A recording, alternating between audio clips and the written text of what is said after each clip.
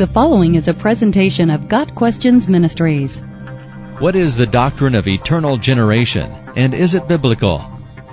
The doctrine of eternal generation harkens back to the very early stages of the Christian church. This doctrine, along with the eternal procession of the Holy Spirit, formed the basis for the complete doctrine of the Trinity. This doctrine was codified in the Nicene Creed, which is universally accepted as an accurate statement of faith in both Roman Catholic and Protestant churches. Furthermore, this doctrine has also been included in such Reformation confessions of faith as the Belgic Confession, Articles 10 and 11, and the Westminster Confession of Faith, Chapter 2.3. These two confessions stand as the doctrinal standard for many Reformed and Presbyterian churches worldwide. When discussing the doctrine of the Trinity, we are immediately confronted with the fact that it is a doctrine clouded in mystery. As finite created beings, we will never be able to fully comprehend the doctrine of the Trinity. It is simply beyond our ability to fully comprehend. All human analogies used to explain the Trinity break down at some level. The point in saying this is to raise the level of humility in trying to explain these things. We should not attempt to go further than the Scriptures warrant. Every heresy concerning the Trinity has arisen from an attempt to explain the inexplicable. With that said, let's review what is commonly believed within evangelical circles regarding the doctrine of the Trinity. The doctrine of the Trinity makes four basic assertions. 1. There is one and only one true and living God. 2. This one God eternally exists in three persons, God the Father, God the Son, and God the Holy Spirit. 3. These three persons are completely equal in attributes, each with the same divine nature. And 4. While each person is fully and completely God, the persons are not identical. These four claims are universally accepted by all professing Christians, whether they are Roman Catholic or Protestant. Each of these four claims can be defended from Scripture. If we accept these as true and clear, then we should be able to compare the doctrine of eternal generation against these and see if they hold up. The doctrine of eternal generation essentially teaches that God the Father eternally and by necessity generates or begets God the Son in such a way that the substance or the divine essence of God is not divided. The person of God the Son derives his deity from this generation. In other words, there is a communication of the whole indivisible substance of the Godhead, so that God the Son is the exact representation or express image of God the Father. There is still one divine essence that eternally exists in two persons through eternal generation. Reformed theologian Louis Berkhoff states the doctrine of eternal generation this way. It is that eternal and necessary act of the first person of the Trinity, whereby he, within the divine being, is the ground of a second personal subsistence like his own, and puts this second person in possession of the whole divine essence, without any division, alienation, or change. So we see that eternal generation is an act performed by the first person of the Trinity. Furthermore, this act by the first person is necessarily and eternally performed.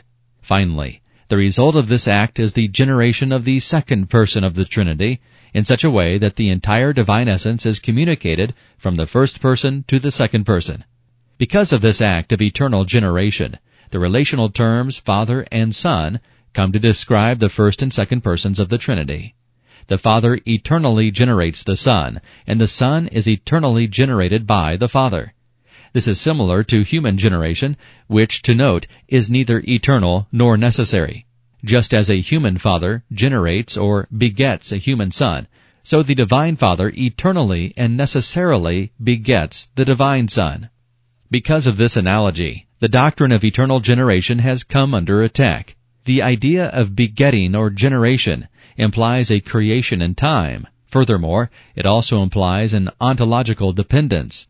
In response to this, we should note that, as was mentioned earlier, all human analogies regarding the mystery of the Trinity eventually break down, so we don't want to carry our analogies too far. Second, the qualifiers eternally and necessarily should be enough to remove any concerns of a temporal or subordinate relationship between the Father and the Son. The qualifier eternal removes this relationship from the constraints of time and space. There was no beginning, nor will there be an end to the generation of the Son from the Father. The qualifier necessarily removes any ontological dependence between the Father and the Son. The Son must be generated from the Father, and the Father must generate the Son. While the terms Father and Son help us to analogize this relationship, they still, in a very real way, explain the relationship between the first and second persons of the Trinity. There is a hierarchical and functional order being described here, one that will define the activity of the Son and Father in the economy of creation and salvation.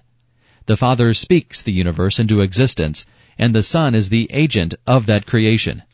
The Father elects the chosen unto salvation, and the Son provides the necessary atonement. The Father sends the Son, and not the other way around. This hierarchy of role and function in no way diminishes the ontological equality between the Father and the Son.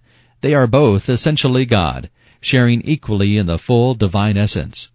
So the terms Father and Son, far from being a mere anthropomorphism to help us understand the relationship between the first and second persons, goes to the heart of defining this necessary and eternal relationship. As such, the doctrine of eternal generation is clearly in line with the four assertions already mentioned. Is this doctrine supported in Scripture? We believe it is. Consider these verses. In the beginning was the Word, and the Word was with God, and the Word was God. John 1 verse 1. And the Word became flesh and dwelt among us, and we have seen His glory, glory as of the only Son from the Father, full of grace and truth. John 1 verse 14. No one has ever seen God, the only Son, who is at the Father's side. He has made Him known. John 1 verse 18. For God so loved the world that He gave His only Son, that whoever believes in Him should not perish, but have eternal life. John 3 verse 16. For as the Father has life in Himself, so He has granted the Son also to have life in Himself. John 5 verse 26. Believe me that I am in the Father, and the Father is in me, or else believe on account of the works themselves. John 14 verse 11. That they may all be one, just as you, Father, are in me, and I in you, that they may also be in us, so that the world may believe that you have sent me. John 17 verse 21. He is the radiance of the glory of God, and the exact imprint of His nature, and He upholds the universe by the word of His power. After making purification for sins, He sat down at the right hand of the Majesty on high. Hebrews 1 verse 3.